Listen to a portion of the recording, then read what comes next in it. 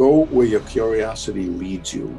Pay no attention to what people are saying is or is not good science. If you are curious and you want to understand something, follow your nose and go where your curiosity leads. That's the only thing I can say. All of the very, very good theoretical physicists that I know have done exactly that.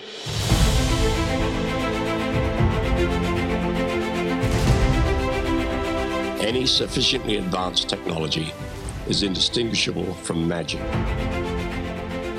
Open the pod bay doors, Hal. Welcoming Lenny Susskind, who is a good friend, mentor to many of us. So just a reminder, we're going to have Kamran Vafa, Lenny's friends, Kamran Vafa, Barry Barish, Ray Weiss is also coming on in the next week or so. And we'll have on Shelley Glashow, who's a fellow alum of Bronx Science, Lenny's alma mater. We're just remarking how much fun it is to do talks in your pajamas, but also missing out on the pleasures of interacting with colleagues, and especially Lenny's colleague, Stephen Hawking. Lenny, I'm sorry, could you just say again, what did Stephen mean to you personally as a foil? He wasn't the easiest person to get along with. I remember hearing that from many people, but he had this magical, captivating effect on all of science, so much so that if you asked any person who's the most famous scientist, they would say someone like Stephen Hawking, not me. Yeah. Well, there were many aspects of Stephen Hawking. First of all, he was a great physicist. There's no question of that. Maybe it was a little bit of a stretch to say that he was Einstein or Newton, but he was a very, very, very important influence in physics. But, there were other aspects to him that certainly caught people's imagination. His stubbornness against overwhelming odds, how he managed to not just survive, but to flourish and to do great physics when he could barely move no more than his eyelash. This is an incredible story. So he was, in addition to being a great physicist and a hero to physicists because of his physics, he was a gigantic hero in a much bigger sense. That being said, he could frustrate me, he could annoy me, he could anger me, but not because of any personality glitch, but because I was very frustrated by let me call it, his incredible stubbornness not to recognize to my mind, not to recognize the importance of his own work in a sense. He had asked an extremely deep question, a question that has dominated theoretical physics ever since for 30, 40 years now. But I felt he had taken the easy route and tried to find an easy answer when the answer was far more subtle and complex. His recognition of the question was monumental. His answer was probably not. His answer was, information is lost in black holes. That seemed wrong, and I wanted Stephen very much to realize that his question would lead to something much deeper than what he had envisioned. So that's right, he was a very complicated man, very complex and interesting for sure.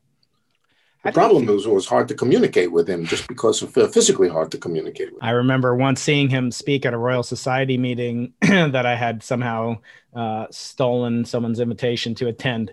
And Stephen was there as the guest, and it was 1996 or so. And someone asked him a question, and this was when he could still move his finger. Yeah. So he said, they asked him, why did you write A Brief History of Time? It's rumored that no one understands the entirety of this book, and no one's even read it. And Stephen answered in his inimitable synthesized voice, wrote it because my daughter needed to go to college.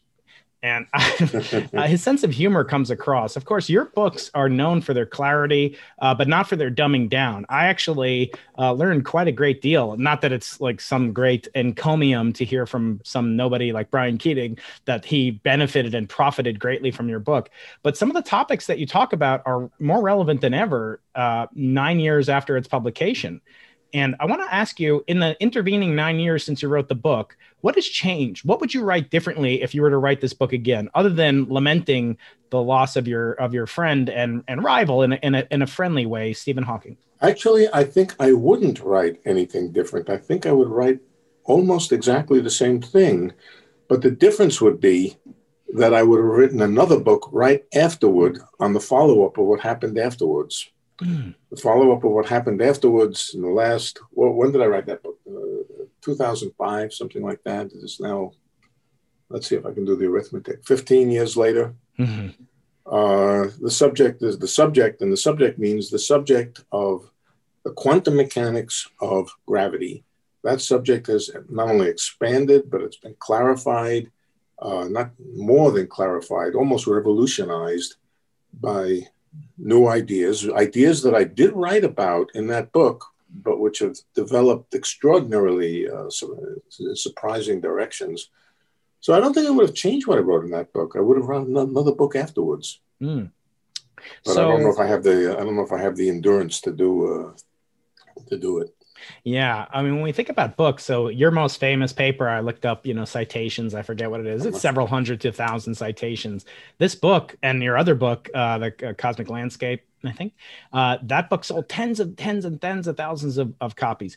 What's the difference when you write a book for a popular audience that has a lot of red meat? Sorry to my vegan fans, but versus writing, a paper which might be read by a few thousand nerds at most, and maybe not even all the way through, versus your book writing for the popular audience that's consumed rapidly by hundreds of thousands of people? Well, first of all, I've always gotten a lot of, not just pleasure, but I think more than pleasure out of explaining things. I like to explain things. And there are at least two reasons why I enjoy explaining things so much. First of all, I'm a ham, and I really get a kick out of showing people how clever I am and how easily I can explain things which sound hard. So that's one aspect of it. But the other thing, which is very important, is the process of explaining, for me, teaches me a great deal about the subject I'm explaining. And the more I try to explain it to a less and less technical audience, the more I learn new ways to think about things. So it's an important part of my own physics, the process in my own head, what goes on in my head when I try to explain things. On the other hand, the business of writing a book like The Black Hole War gave me an opportunity to try out something that I'd never tried out before. That was to write about people, to write about myself. When I write a physics paper, I don't write about myself. And if the paper happens to have reference to Stephen Hawking or somebody else, I don't write about them. I write about their equations. This was something I had always wanted to try my hand as a writer and see if I could both write a little bit about myself, about the people I knew, the whole human aspect of theoretical physics. And I found surprisingly, much to my surprise, that I had some ability to do it. Yeah, I had a terrible time as a young student, with my English classes. I was always considered a very poor English student. I don't know why that was. You talk about, having a little bit of a maybe it was a complex, but maybe it was more of a chip on your shoulder. And I see you as, you're a brawler. You're one of these tough, New York Jews. I hate to keep bringing up our common background, but the point is, I think I characterize you as fearless. I don't think that you're, infallible, but I feel like you're fearless. And I wonder if that modest upbringing you had with parents, your parents didn't go to college, right? No. My father got through the 5th grade. My mother, I think, got through the 10th grade. And now you're a member of the National Academy of Sciences. What does that feel like? Did you ever have what we call imposter syndrome in academia? I don't think I felt I was an imposter because I felt I wasn't talented. But, I came from this very working class background. My formative years up to the age of about 22, most of the people I knew were very working class. My father and his plumber friends. I was a plumber for a while. And CCNY was not a place where you got the Harvard, what shall I call it, patina. It was full of working class kids like myself. We didn't live on campus. We took the subway to school. So when I finally got to graduate school, I felt very out of place. People were extremely kind to me at Cornell. They felt I had talent and they were extremely kind to me, but I felt out of place. I felt I was in a world that I didn't come from, and felt awkward in it. And I don't know if I felt I was an imposter, but I did feel very much an outsider. And I did wonder, do I really have as much talent as I hope I have, and to justify how nice people were to me? So yeah, and I think that lasted a long, long time. And I felt like an outsider until I suddenly discovered I was the ultimate insider in the subject. How do you mean the ultimate insider? I mean, well, I began to discover that half the population of theoretical physics had been my students or my postdocs or my close friends. And I also began to feel much more comfortable in the academic world, just probably because people listened to me, people tended to accept what I said. I think I was probably 50 before I began to feel comfortable in the academic world. And that was long after you were at Stanford, right? I mean, this is long after I was at Stanford, yeah. I went to Stanford when I was 37, 38. And to what do you attribute? What would you recommend to somebody, younger person now, not quite 50, who still struggles with this, who has kind of this alternating view of himself or herself as talented, as curious? What's the test? What's the metric that someone can use to keep encouraging them to go on? So maybe I won't give any advice about how to get out of that predicament, but maybe I will give some thoughts about how to use that predicament. Yeah, very likely my own sense of, I won't say inadequacy, I didn't feel inadequate. My own sense of discomfort probably to some extent may have led me to be more independent, more, and to push harder on ideas. Maybe I just wanted to succeed because I did have this feeling of outsideness. So I would say just whatever your what's the right word? Whatever your sense of not belonging or whatever it is, use it. You probably can't get rid of it that easily. Find a way to use it. And you even had encounters on the sacred grounds of Cambridge and Oxford and Utrecht and all these places that you recount. The book is an adventure story. I kind of think of you, it's a cliche, but the Indiana Jones of theoretical physics.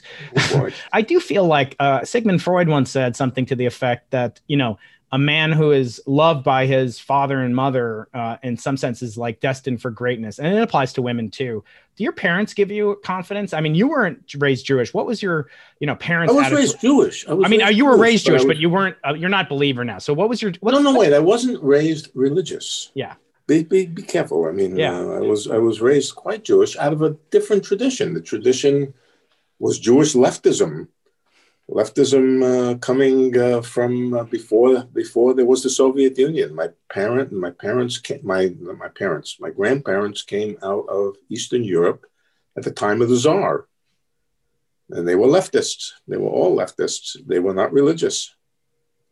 I suspect my father's family were atheists, but they were, and that's what I grew up in. But it was very Jewish. What it wasn't was religious. Mm-hmm.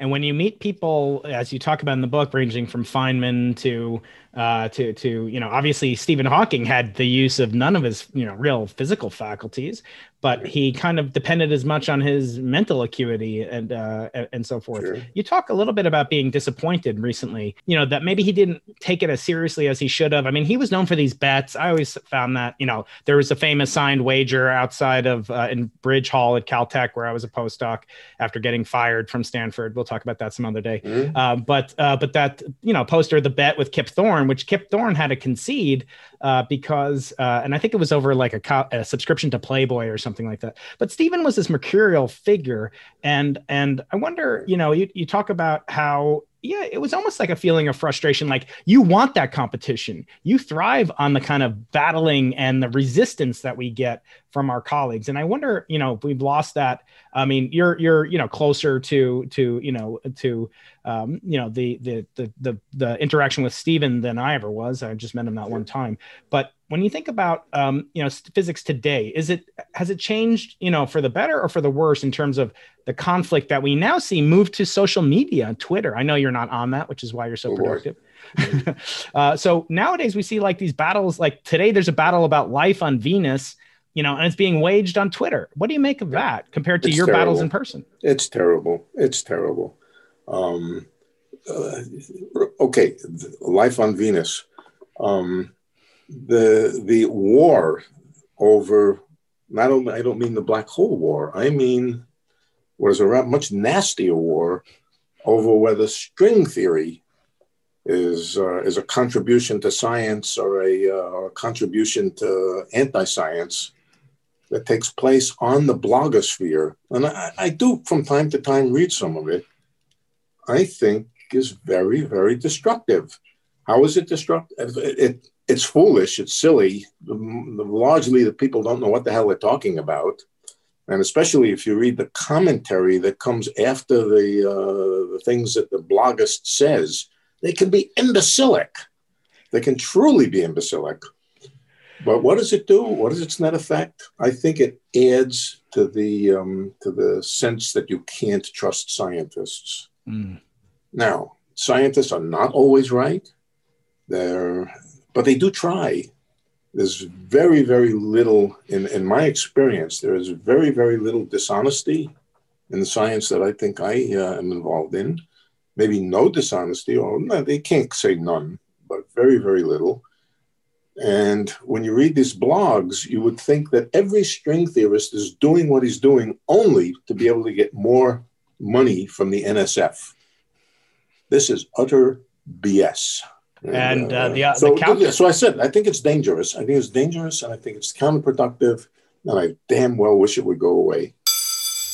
Hello, students of the impossible. It's Professor Brian Keating here with just a tiny little homework assignment to interrupt your podcast. And that's to make sure that you're subscribed to the podcast or following us on your podcast app of choice. Did some research, and actually only about 50% of you are actually following or subscribing to the Into the Impossible podcast, and really mean a lot if you could subscribe and keep up to date with me with all the greatest content. I'm putting out tremendous amounts. Podcast has grown in popularity, but it can be better and bigger with your help. Do that, please. Do it now. Don't wait. You'll forget. If you're looking to really boost your position on the grade curve for some extra credit, make sure to leave a rating or a review of the podcast. It really helps. Thanks a lot. Now back to the show.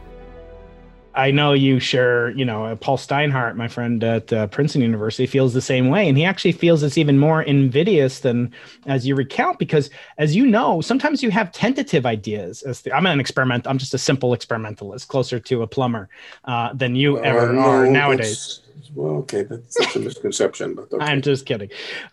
Jim Simons once told me a joke about plumbers. He said he had to call a plumber once, and the plumber came to his house early in the morning to fix some leaky toilet. And Jim asked him, "How much do I owe you?" And he said, $800. Mm-hmm. And the plumber, and Jim Simons said, "What are you talking about? $800? You're only here for 15 minutes. I don't make, even I am a hedge fund manager. I don't make $3,200 an hour." And yes, he does. And then then the plumber says, "You make $3,200 an hour? That's what I used to make when I was a hedge fund manager." But getting back to it, what Paul Steiner would say is that sometimes you have these tentative ideas as a theorist. Again, I'm relying on your experience, not mine. And they're not ready for fully being vetted because you need to marinate them in your mind. But with social media, now this gets leaked out, and you're giving a talk and someone takes a picture, posts it online, and then you can be ridiculed. So I agree. I think it is very pernicious. And I wonder, if it's irreversible. Is it like a ratchet? It's not going to go back. What do you think? Things come and go, and I don't know. That's something I can't predict. And since I'm not particularly a social media person, I probably see less of it than most people. But I do see some of it, and it irritates me to no end. It probably won't go away. Now, it has very little effect on the physicists themselves and what they do. None whatever, I would say. But I think it has an effect on the public, that people tend to trust science and scientists less because of it. Yeah, I know. I look at it. I'm always amused when someone says trust scientists. I don't know a scientist who just trusts scientists without a reservation. Of course, Right. subject matter experts should be listened to, but I think blindly obeying, just because someone's a scientist. I mean, look, there's a lot of misinformation that masquerades as science as well. That's absolutely true. How did you react to the not only to the event horizon image of the event horizon of a black hole, but also the Nobel Prize to Andrea Ghez and to Reinhard Genzel for the discovery of a compact object? They went another way not to say it was a black hole, but a compact object. What does that data feel like when you look at it? I don't look at it. Look, I'm not in the least bit amazed at this point in history that there are black holes out there. Of course, there are black holes out there. We've known that for a long time. That's not the point. What I am amazed at is two things. First of all, the ability of the human mind to have even created they didn't create the idea, absorbed the idea, understood the idea. The whole idea that a couple of pounds of gray flesh could have conceived of, understood, and developed the ideas of general relativity and all that sort of stuff is amazing. And it's more than amazing. It's otherworldly.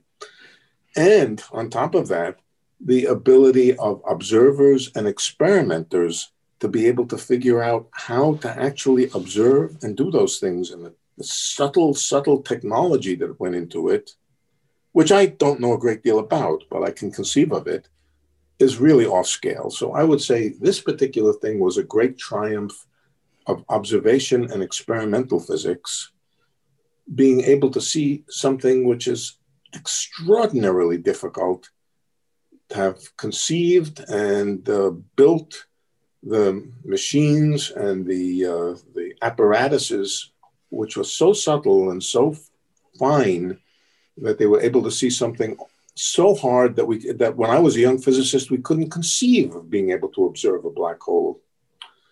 So it is a triumph. It's a triumph of theory, but it's even more so, this particular thing that you're talking about, a triumph of experimental science. Yeah. I wonder this, because I don't very often get a chance to talk to folks like you.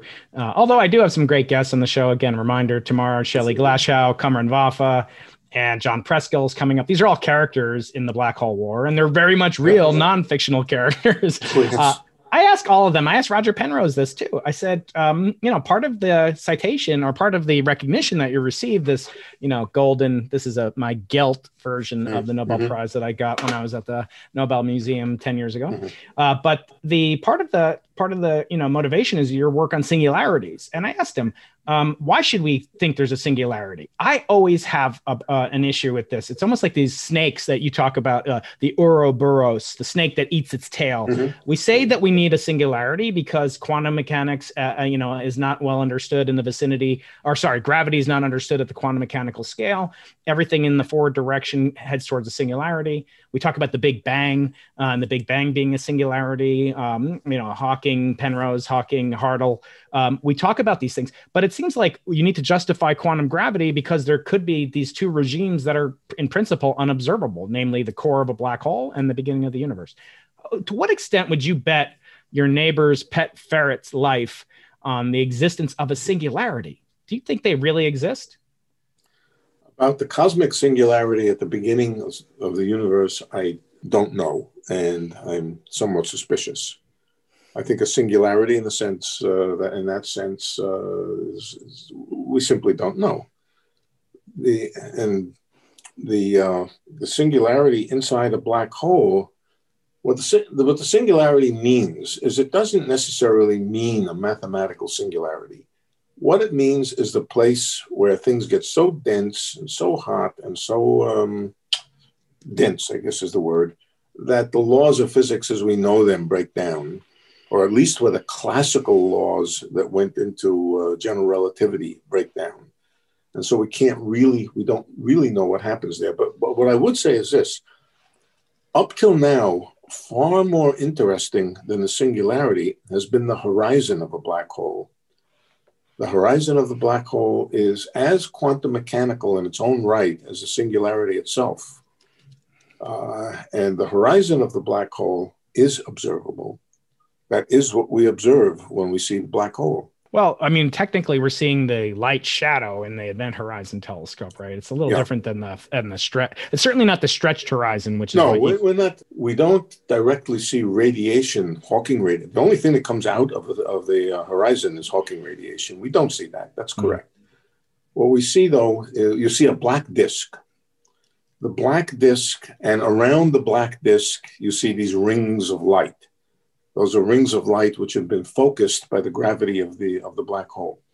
The black disk itself, the radius of the black disk, is not something that has to do with a singularity. It's something that has to do with the horizon. That black disk, if you like, is its size, its properties are the horizon. Now, if you could see really clearly, and in a sense, the gravitational wave detectors do see fairly clearly what happens to the horizon when it's perturbed. How is it perturbed? It's perturbed by another black hole crashing into it. And when you hear the ringing noise and the sound that's produced by these two, not the sound, but the gravitational radiation coming from it, that is pretty much direct observation of the horizon of the black hole. So at the same time that you were engaging when the first opening skirmish between you and Stephen Hawking took place in 1981, Stephen, remarkably, I think that was when he was at this Newfield symposium around the same time with Steinhardt and others, and they were debating the nature of inflation. And I wonder, just before we leave the notion of the reality of singularities, I wonder, if God, I know who you don't believe in, if God handed you a letter and said, the Big Bang is actually like Roger Penrose thinks it was. It's this conformal cyclic cosmology that goes on eon after eon. We'll get into that later. In other words, there was no Big Bang singularity.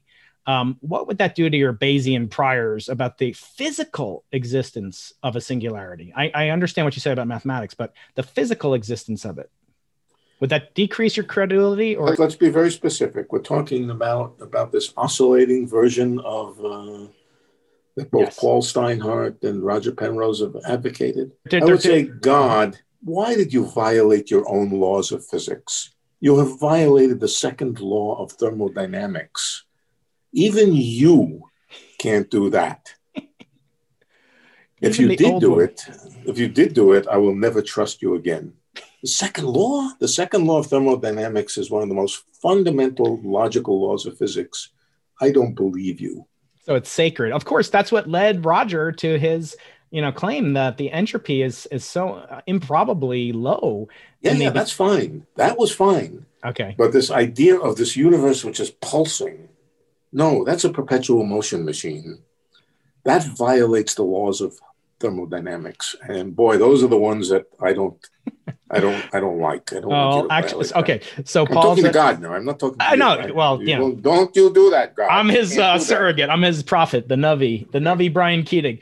I want to say, yes. So it is true that Paul has this special contrivance, and actually we've debated that, he and I. But Paul's model doesn't depend on a perpetual motion. It depends on Paul's model is a perpetual motion machine. I have explained that to an endless number of times. He agrees with me by the time we're finished with the discussion, and then he goes on to say it again. Now, let's go on to something else, because this will become a perpetual motion machine. Okay, fair enough. No, I don't want to continue this. I know. Okay, all right, I'll move on. So we talk about this notion of when we look at something. The black hole singularity gets all the media attention, but it's actually the stretched horizon that betwixes you. Talk more about why. What was that like? First of all, Lenny, because I'll never get to do this. What does it feel like to make a discovery like that on a personal level? Let's get personal. I can understand the mathematics, but what does it feel like to make a discovery like that? And why is it so much more important, or as important as the singularity, which gets everybody's attention? I made a number of discoveries in my career. Probably the first one was the discovery of string theory. Okay. And it's probably the most famous one in a sense. Well, it's very exhilarating. It's also nerve-wracking because you're hoping very much that nobody else out there has made the discovery, and that you're alone, that you're the one who has discovered it first, and you don't know that for sure. Somebody might be right behind you or right in front of you. Very much that happened exactly with string theory with me. I discovered shortly afterwards, after this enormous exhilarating feeling of having discovered something that nobody else knows, that somebody else did know it. Nambu, the great physicist Nambu, had written at just exactly the same time, maybe within a day, discovered exactly the same thing. And so that was a bit of a letdown. On the other hand, at the same time, I felt, wow, I had done something that the great Nambu had done. And so, yeah, it's nerve-wracking. It's exhilarating. You want to get it out as fast as you can because you don't want to be late with it. You don't want to get scooped. And that's the way it feels. So maybe we will get you on Twitter, Lenny. No, you won't. You won't get scooped ever. No, you won't. Now the stretched horizon is as fascinating as the singularity. Okay, the idea that first of all, there was an old idea, a very nice idea, that was due, I'm trying to remember exactly, it was a French relativist, and I know him quite well, and I can't remember his name offhand. Thibaut Damour. Thibaut Damour, and followed by Kip Thorne and other people who are general relativists, had put forward this idea of, they called it a stretched horizon. It wasn't me, but they had a slightly different meaning. They had, the stretched horizon was something that could sit outside the horizon, but it wasn't physical. It was just an arbitrary mathematical surface that you put around the black hole, which was just there for mathematical bookkeeping reasons. And they had worked out a whole theory of the behavior of black holes based on this stretched horizon idea. What I think my contribution was to say, yes, if the stretched horizon is real, it's a real place just above the horizon of a black hole where quantum mechanics becomes truly important, where the temperature of a thermometer that you would lower down into the black hole would become enormously large, that there is a genuine real place just above the horizon of the black hole, in which all the information that falls onto the black hole resides, where it sits there, it boils, and eventually boils off little bits that we call Hawking radiation. That in itself was not really it really wasn't a new discovery. And what was the new idea was that could coexist with the idea that somebody who falls through the horizon will not see that. Somebody doing measurements from above the horizon, let's say in an orbiting space station around the black hole, can send down probes, long wires with thermometers attached to them, pull them back up and get records of what they saw. They would discover this stretched horizon, extremely hot, extremely complex degrees of freedom. And at the same time, somebody who just fell into the black hole would not see any such thing. This was called black hole complementarity of two descriptions. And it was that which was really the revolutionary radical idea. What would happen? One of my guests is, or one of my members in the chat room, subscribers, is asking, what would happen if you performed a Bell test, a kind of Bell's inequality test near the horizon? What would change about violation of Bell's inequalities, if anything? Nothing. Now, there's various things you could do. You could sit outside the horizon and do a Bell experiment on two electrons outside the horizon, both of them outside the horizon. And in that case, nothing. It would just be the same as doing it anywhere else. More interesting possibility is you drop one electron into the black hole and the other one you leave on the outside. And then you can ask, can you do a Bell experiment in which the two things which are entangled are the electron on the outside and the entire black hole? And the answer is yes. In principle, you could do a Bell experiment in which one of the subsystems was the electron and the other subsystem was the black hole, which had absorbed the electron. So, Yeah, Bell inequality experiments in principle would work, whether they were done either way. So, however, I would have to say that Stephen Hawking would have denied that. How so? He would have said that the electron which fell into the black hole, all of its information, its quantum information, was lost. And so the one which remained outside would not remain entangled with anything. Okay. So he would deny this, complementarity. Yeah. In the end, he conceded. But I love the story in the book that you write. You in the middle of this very serious. I mean, it's a popular science book. Lenny's personality comes across, but all of a sudden, there's a story of this medieval kingdom, and the narrator. I listened to the audio version as well as reading it. He's got this magical voice about these polywogs and blah blah. I want to recommend it. It's not just for nerds like me. It's for geeks and dweebs everywhere. Getting a very technical question. I know you're still in your pajamas, Lenny. What the very technical question? You might need your whiteboard for this one. What are your hobbies outside of physics? I don't have any anymore. I can't run anymore. I can't do athletics anymore. I'm too old for that. I read a lot. I read for fun. What do you read? Whatever my wife tells me is good. So nonfiction, fiction. So you're not going to be reading Losing the Nobel Prize. Mostly fiction. But I do intend the next thing I will read, or that my wife will have me read. A lot of my reading is to read to my wife, not because she can't read. She can read perfectly well, but we do enjoy reading together. Right now, we're reading a sort of adventure book called The Eyes of Venice by an Italian author whose name I can't remember. It's quite good. Yeah. But I suspect the next thing we'll probably read when we finish this thing is Barack Obama's new book. His fourth memoir. I hope to someday be worthy of writing, at least 3 memoirs. But I don't think he writes well, and he writes well enough. He writes well enough, and this is hard. He writes well enough that it's fun to read out loud to each other. I love the audiobook versions of his books. He's one non-science guest that I'm trying to book on the Into the Impossible show after you, Lenny.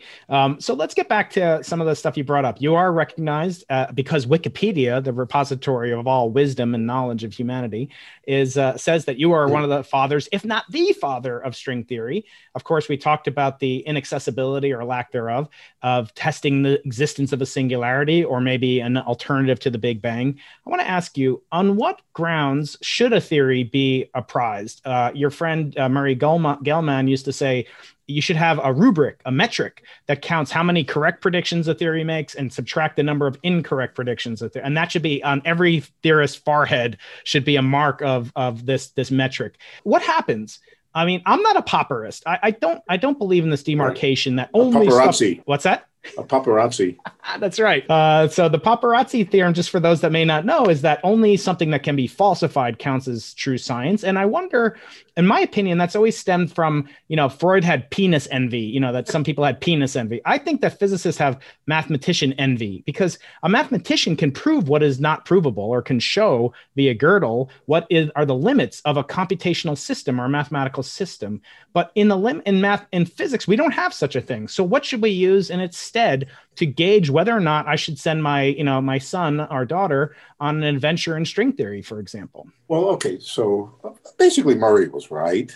Of course Murray was right. Murray was always right. If you didn't believe him, just ask him. It's funny you say that, because Roger used to say, it doesn't matter if you disagree or agree with Hawking, you're on his side, because he would take different sides of the same position. Go on. Sorry. So Murray was right. The business is to make predictions and to test them out and see if they work. And if your theory agrees with the predictions, then it's good. If it doesn't, that's bad. The problem is that it's in the nature of the subject that the easy things get done first. The things which take the shortest amount of time to experimentally verify are the things which will be done first. That's almost a tautology, that you do the things first that you can do. Things have gotten harder. Experiments get harder.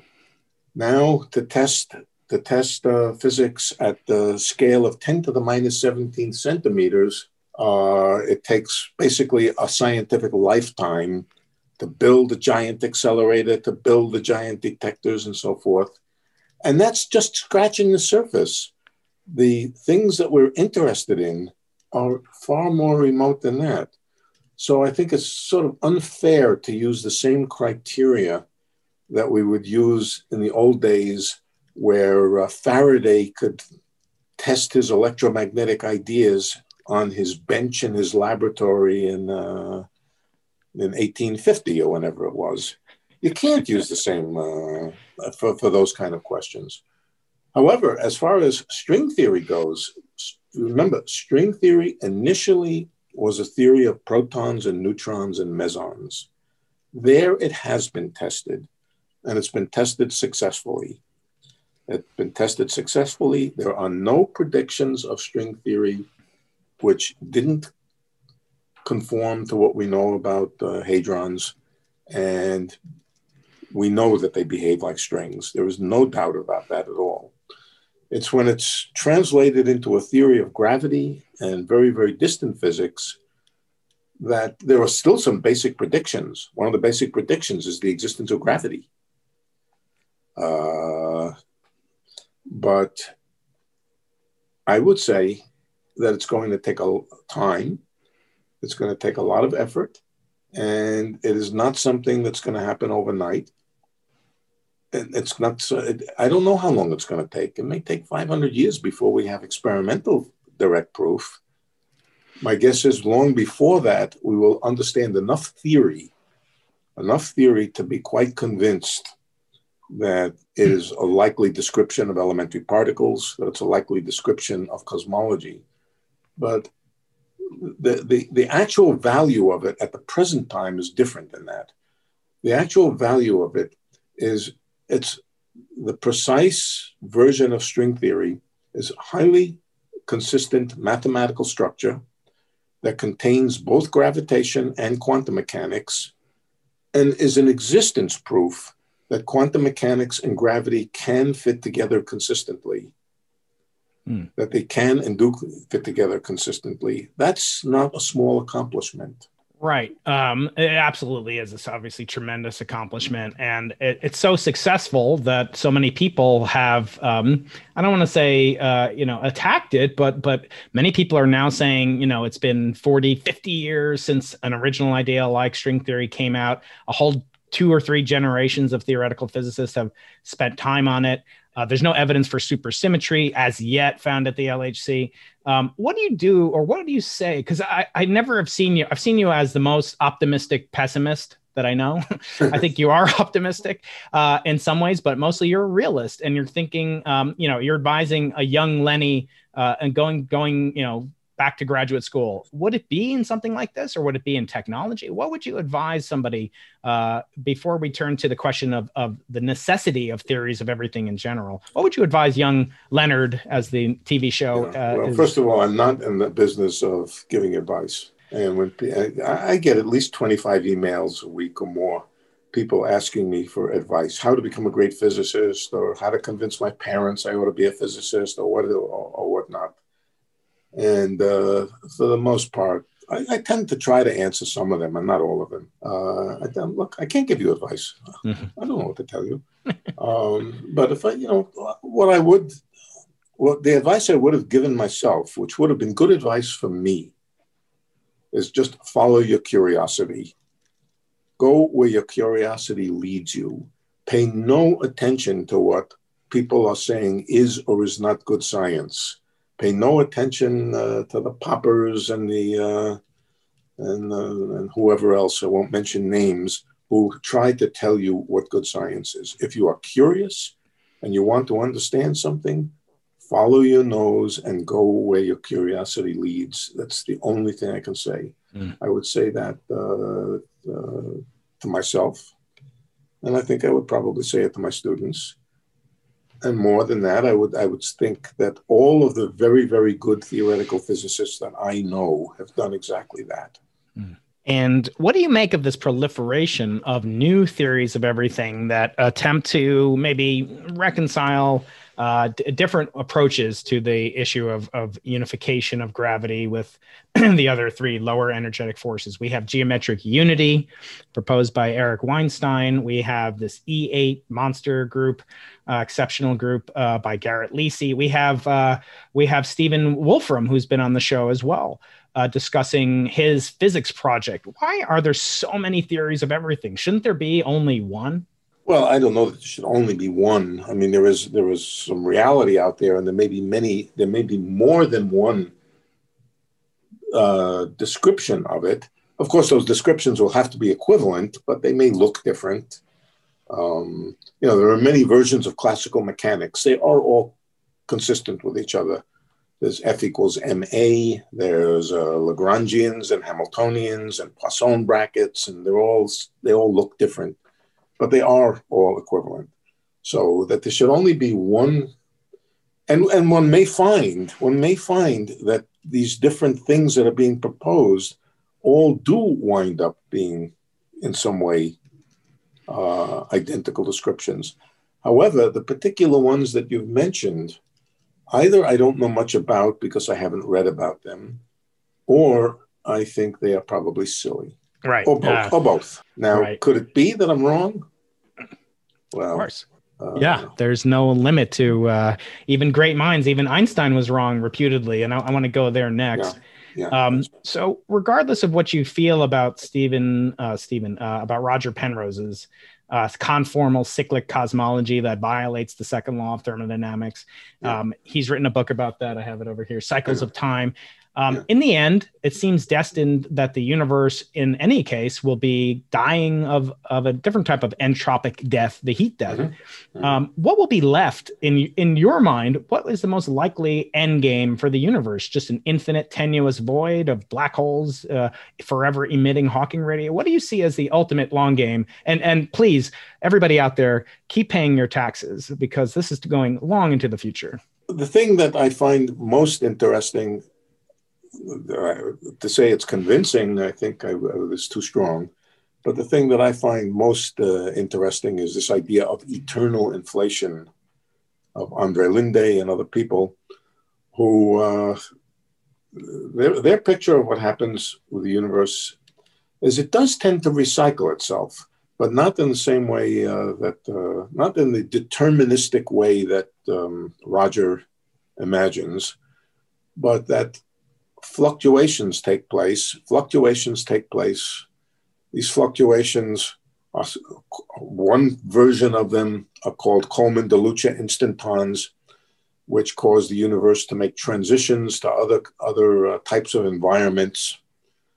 And this just goes on endlessly forever and ever, and constantly renewing itself to some extent. And potentially that might be right. But I think I think I probably should just say, I don't know. I asked you before we began, is it okay if you ask me a question and I say, I don't know? And you said, yes, it's okay. So yes, I think I don't know. I don't think anybody knows. There are some things which are just plain inconsistent with the laws of physics as we know it. I think violating the second law of thermodynamics is not a good thing. But there are a lot of ideas out there. Maybe all of them violate the laws of physics. That would be a good thing, not because I think the laws of physics are violated, but as we discover that they violate the laws of physics, well, we can throw them away. Yeah, so that helps us winnow down the field. Yeah. You talk a lot in the cosmic landscape about the multiverse as sort of a really a polemical, in a good way, argument against this anthropic or fine tuning. Can you explain why does that bother you? Because I feel like the anthropic principle, in some sense, your colleague Andre Linde, who I know, I'm an advocate of the anthropic. No, I'm sorry, but right. So people like Andre Linde will use that and say he's been quoted as saying things like, "Why should there be only one universe?" In other words, that it's almost more natural in his mind, and he says almost that he has faith that there should be other universes. What do you make of that? Andre is an incredibly brilliant physicist. he also has a bit of a spiritual side to it. It's not a religious, it's not a conventional religious side. But I don't know quite if the word is spiritual or idealistic and so forth. My interest in the anthropic idea and the multiverse is much more hard-nosed than that. There are three things which would push me in that direction. Let's see if I can remember them. The first is that the universe is known to be very, very much bigger than the part we can see. That's from the flatness of the universe. It's like the Earth. We know it's very, very big because it looks very flat. If we're standing in the middle of a field someplace and we look out, all we can see is a mile in every direction. We could say, oh, the Earth may be no bigger than a mile in every direction. But no, that's not right. It's so damn flat that it must be much bigger than that. Same with the universe. So we know it's enormously big. We know this fact about the cosmological constant. It's absurdly small, and it appears to be very, very fine-tuned. Okay, and we know that these the inflationary idea works very well. We know those three things, and they tend to lead the equations themselves of trying to combine those things together. Oh, we know something else.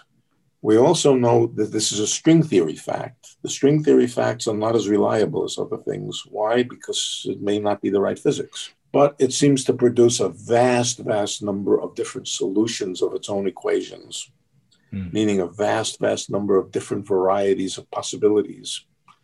If you take all those things together, the fine-tuning of the cosmological constant, the fact that inflation made the universe enormously big, way, way beyond what we can see, and the large number of possibilities inherent in string theory, it's kind of natural to say maybe the universe is much bigger and more diverse than the region we can see.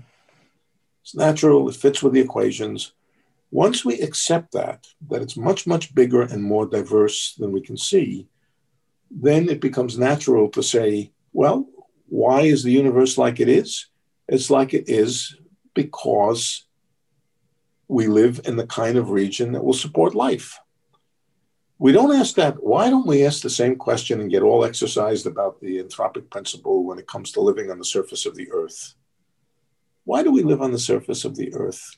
The Earth is very fine-tuned. It happens to be in a very narrow range of temperatures and environment. What's going on there? Why is it so fine-tuned? Well, the stupid answer is that if it weren't so fine-tuned, we wouldn't be here to ask the question. So I find that more or less convincing, of a convincingly logical line of reasoning.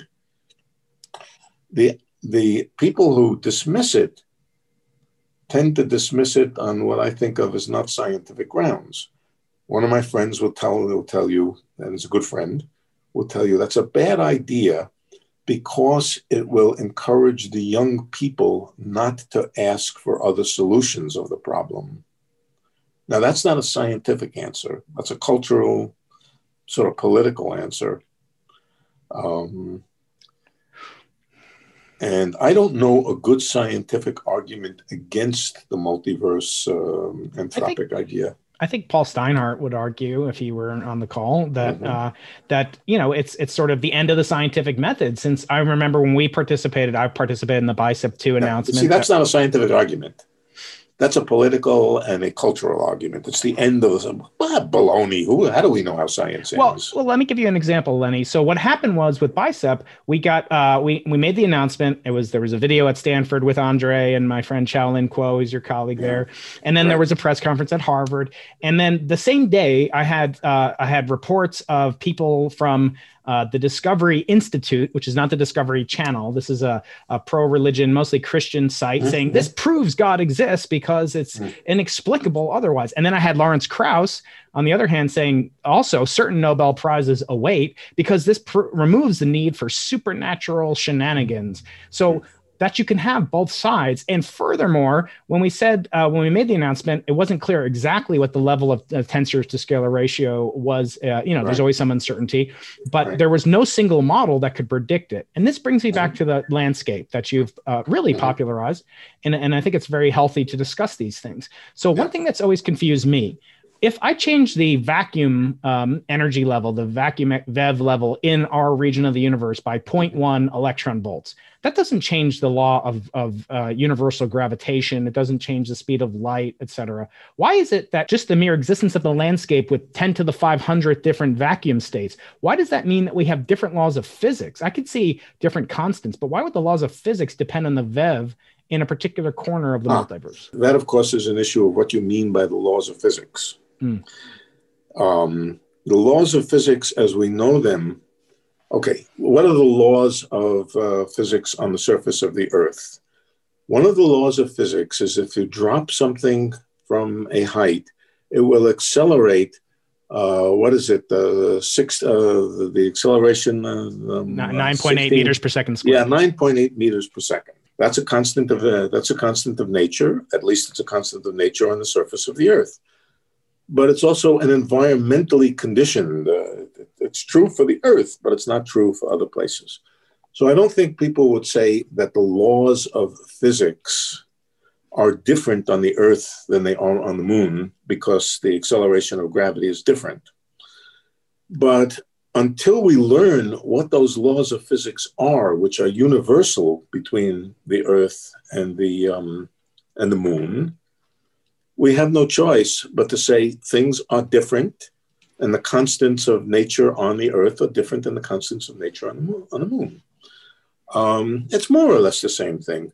Until we learn what those deeper and overriding rules are that govern everything, all we can say in this multiverse picture is that the constants of nature that we normally call the constants of nature are different in this region from that region. Nobody wants the laws of physics themselves, the full set of laws of physics, to depend on where you are. And in fact, I would say it differently. I would say, I think the vision is that it's not the laws of physics that are different in the different places. It's the solution to those laws of physics, not the equations themselves, but the solutions of those equations. The solutions might consist of a collection of constants or a collection of numbers. They could be one thing, could be another thing, but happen to be this particular thing in our neighborhood. So if you mean by the laws of physics, the deep final laws of physics that we don't know yet, I think everybody would like, Andre as well as everybody else who advocates this idea, is that those laws should be one set of laws. Yeah, I would think that would be most elegant and parsimonious. Do you have a few more minutes, Lenny, for a few final questions? A few more. Yeah. So some questions from the audience that are wondering in the context of, this is again about younger generation. So I want to say, somebody's asking about the fascination with life outside of the Earth. Why is it that we spend billions of dollars to look for signatures of water on Mars or whatever? What do you think about the human curiosity or what have you impels us to spend so much more on that than, say, on fundamental particle physics? Is it obvious? I mean, particles are very remote things. They're too tiny to see, too tiny to touch.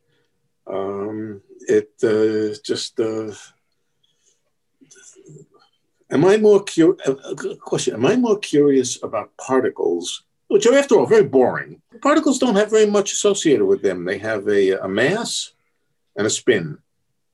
That's about it. They're very, very and a charge. And a charge. And a charge. Yeah, they have a few parameters. They're commodities. They're commodities. You can't talk to them. You can't. Am I more curious about them than I are about whether there is life in the universe? I would say it's a different kind of curiosity. One, I, as a physicist, am very interested in fundamental particles because I think they may lead to something deeper than themselves. They may lead to an understanding which is much deeper than themselves, but it's very hard to get at. But I, as just as a human being, as an ordinary human being, I'm terribly curious about whether there's life out there, whether I could communicate with it, and so forth. So I find it very easy to understand why people as a whole would be more interested in life out there than they would be in these exceedingly dull objects, which are truly stupid. They have no consciousness. They're dull. They're only interesting insofar as they could ultimately lead to something much deeper than themselves. Someone's asking me your opinions about the simulation hypothesis. And again, it's okay if you don't know or want to comment on it. Yeah, I don't know. The simulation hypothesis means what? That we live in a computer? Yeah, that you're basically you're being simulated. I'm being simulated because AI is going to increase so rapidly, and according to Nick Bostrom and others, that the overwhelming likelihood of life is that it's all artificial, as Max Tegmark wrote about in Life 3.0. Okay, I don't know what it means to say. We certainly live in a world where there are laws of physics which predict how systems evolve. They have laws. The world has laws. Those laws could be thought of as a computer program, if you like, or as analogous to a computer program. Computer program that tells you what happens next. A quantum computer that tells you if the state of the universe, if the state of the computer is such and such, in the next instant, it will be such and such. Well, we do seem to live in a world with laws. The laws could be thought of as algorithms for updating what happens next. I think the real question is not whether we live in such a world where there's an algorithmic sense of what happens next, but whether it was put there, whether it was put in place with a purpose. Is there an intelligence? Is there a computer programmer, an intelligence who created it for a purpose? That I haven't got the vaguest idea. Was the world created by an agency, an intelligence, or something that was trying to do a computation? I personally think not, but it seems to me could be. One of my subscribers is asking a question. I don't fully understand it. Patrick is asking about the holodeck or holographic. I think he means the holographic universe principle. Was that startling to discover or come upon or invent? First of all, do you believe that theoretical physics is invented or discovered? Just yes or one word answer. You don't have to go into a deep. Well, I think I think it's a combination of both. That's exactly what Jim Simon says. Both. Yeah, it's a combination of both. The ways of describing and thinking about an objective fact might be somewhat variable from civilization to civilization. They may all be equivalent, and there may be some inventiveness in describing a way of thinking about things. The way mathematics is described, that the equal sign, for example, is two horizontal dashes, one over the other, that's an invention. In fact, even the whole idea of an equal sign on the left and a right is an invention. On the other hand, it's describing something which we think is more objective than just the pretty pictures that we use to describe it. So I think the same is true of physics. Ways of describing things are human inventions. The things that they're describing hopefully are not. So maybe he means that, the holographic universe is connected to this. Yeah. So, right. So coming to the end here, just a few more final questions from the audience. And then I have a couple of questions I ask all my guests. And if you'll indulge me and have some forbearance, I will ask you them as well. So what about consciousness? I had Noam Chomsky on the podcast recently, and I came away, as I have from my discussions with him and Sir Roger, basically feeling they don't really know what consciousness is, and they're all kind of speculating. This Thomas Nagel essay, on the hard problem. It's really harder than maybe string theory to verify or move past. What are your thoughts on consciousness, if any? And I realize you're still in your pajamas, so you may not be fully conscious. People like myself tend to make tremendous fools of themselves when they start to talk about things that they know nothing about, thinking that their great expertise at something else qualifies them. Okay, that being said. Now speculate away. Use your non-subject matter expertise. Yeah. Okay. Of course, I don't know. I don't know how consciousness works. I don't know what it is. It seems to be a thing. I feel conscious. And so I think it's a thing. But my guess is, this is just a guess. My guess is the root to understanding it probably lies in computer science, in building machines which get to be more and more conscious-like, and eventually understanding what makes one machine behave conscious-like and the other machine not behave conscious-like.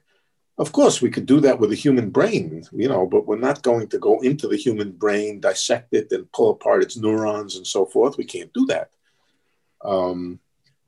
I guess I also think that consciousness is something that we probably can't, just the practicalities of it, we probably can't engineer.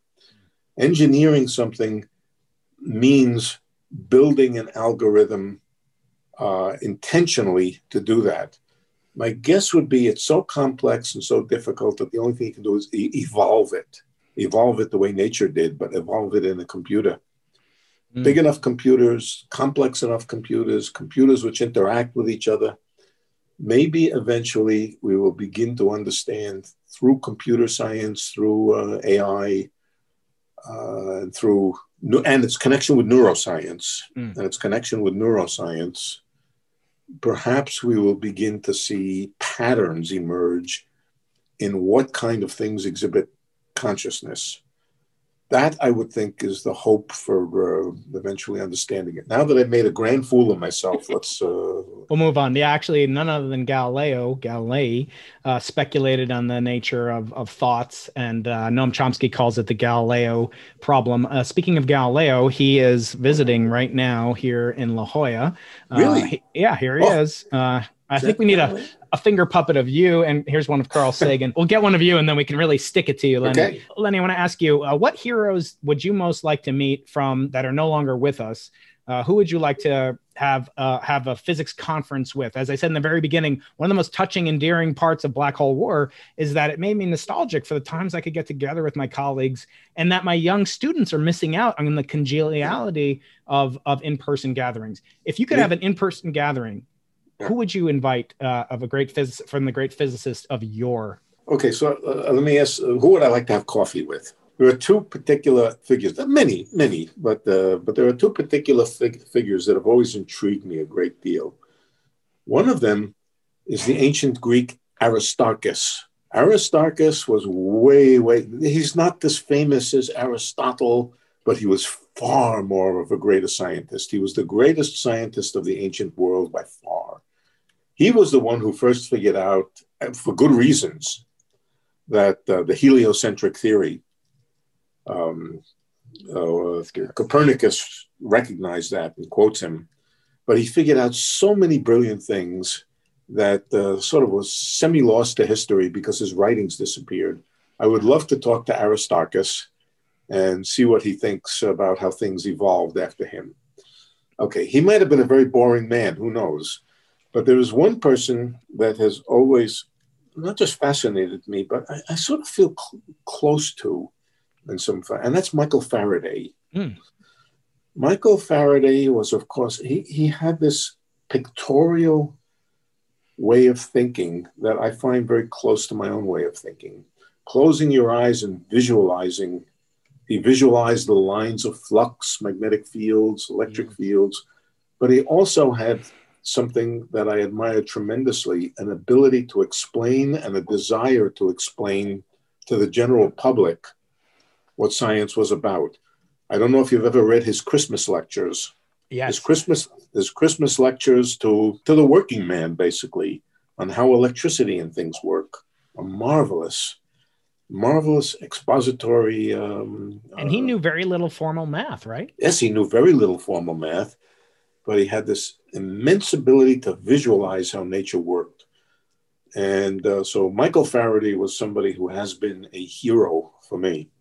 And maybe that is, Lenny, a segue that will get some resolution to your displeasure or propensity not to give advice. Maybe the advice is to follow these people or at least learn about them. I feel like if I met a painter, I would say, you want to be a painter? Okay, paint Monet. Paint every piece that Monet and Picasso ever painted, and you'll be pretty good. And that's what you do in the theoretical minimum, which is a wonderful segue. I'm hurting myself on the back by patting myself on the back. The theoretical minimum, I'm recommending that to a very brilliant, he's actually the son of Eric Weinstein. I'll get into that some other time, but he's a brilliant 15-year-old kid. And my course of education for him and tutoring him somewhat is that I want him to go through the theoretical minimum and go through those books. I think he'll come out with this wonderful exposure to the foundations. And it's not pure mathematical. There's mathematics, but there's also your love of teaching comes through. And I'm going to put links to all your great lectures online. I want to finish, if you'll indulge me, with a little more forbearance, Lenny, 3 more questions, and then I'll let you go back to bed. So Kamran Vafa is coming on the show next week, as I said. Yeah. And I don't know, did you fix any of his faucets or toilets back then? No, Kamran is much younger than me. Kelly was a little older than me. Yeah, he has this wonderful book called Puzzles to Unlock the Universe. And in it, he talks about his favorite puzzles. And one of them being the Ising model. He basically goes through what is the Ising model and why it's so interesting. And it brings up spontaneous symmetry breaking. I wonder, do you have a favorite puzzle? Do you have a way of thinking about things that is purely for maybe amusement, but like solving a puzzle, once you solve it, you want to go back and do it again? The answer must be yes, but you've caught me unaware. So go on to the next one, because I can't think of a quick answer to that. I think Michelson, the great Michelson, said something like, all experimentalists are puzzle solvers because they're just like little kids. They want to go back and redo the puzzle. And I always point out that physicists are like kids because they love solving puzzles. They're very curious. They don't play well with others. They fight. They're jealous. They have all these petty emotions. It's interesting. As a young person, I loved solving puzzles. Yes. I loved solving, semi-mathematical, logical puzzles and things like that. As I got older, I sort of lost interest in it. And I think that's because everything I did was puzzle solving. Yes. And that's the same reason I don't read much science fiction, because even though I'm at the Arthur C. Clarke Center for Human Imagination, I am duty bound to do it. Okay, final 3 questions I ask all my guests on the Into the Impossible podcast. So there's a concept of what's called an ethical will. And actually, Alfred Nobel, it's actually a Jewish concept. You know that from your decades of Torah study as a young man. Oh, yeah, right. So it's called a zava'ah, and it comes from Genesis. So we won't get into the theology of it all. But the point is that people leave ethical wills. Actually, Barack Obama has an ethical will. You can find it online, and it's what you'd want to give away to the future, in posterity, not material will. So Alfred Nobel all wanted to recognize great inventions and discoveries, but he also wanted to do so for the benefit of all mankind. Is there anything that you would want to leave as an ethical will to not only to your biological children, grandchildren, great-grandchildren, but to your ideological children, of which I count myself as a member? That's a hard question. We're in a situation right now which is so fraught with lack of ethical standards, and not among everybody, of course, but among some people. Oh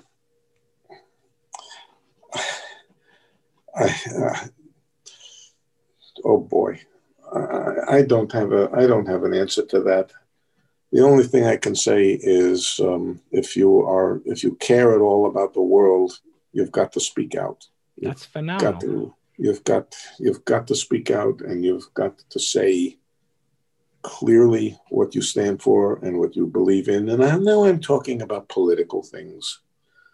And you know as well as I do how fraught things are and how dangerous the world is. And I would want my descendants, both intellectual and biological, to know that I did speak out and that I did oppose what I consider evil tendencies in our society. I think you know what I'm talking about. I don't have to spell it out. Yeah. And fair enough. But I don't think.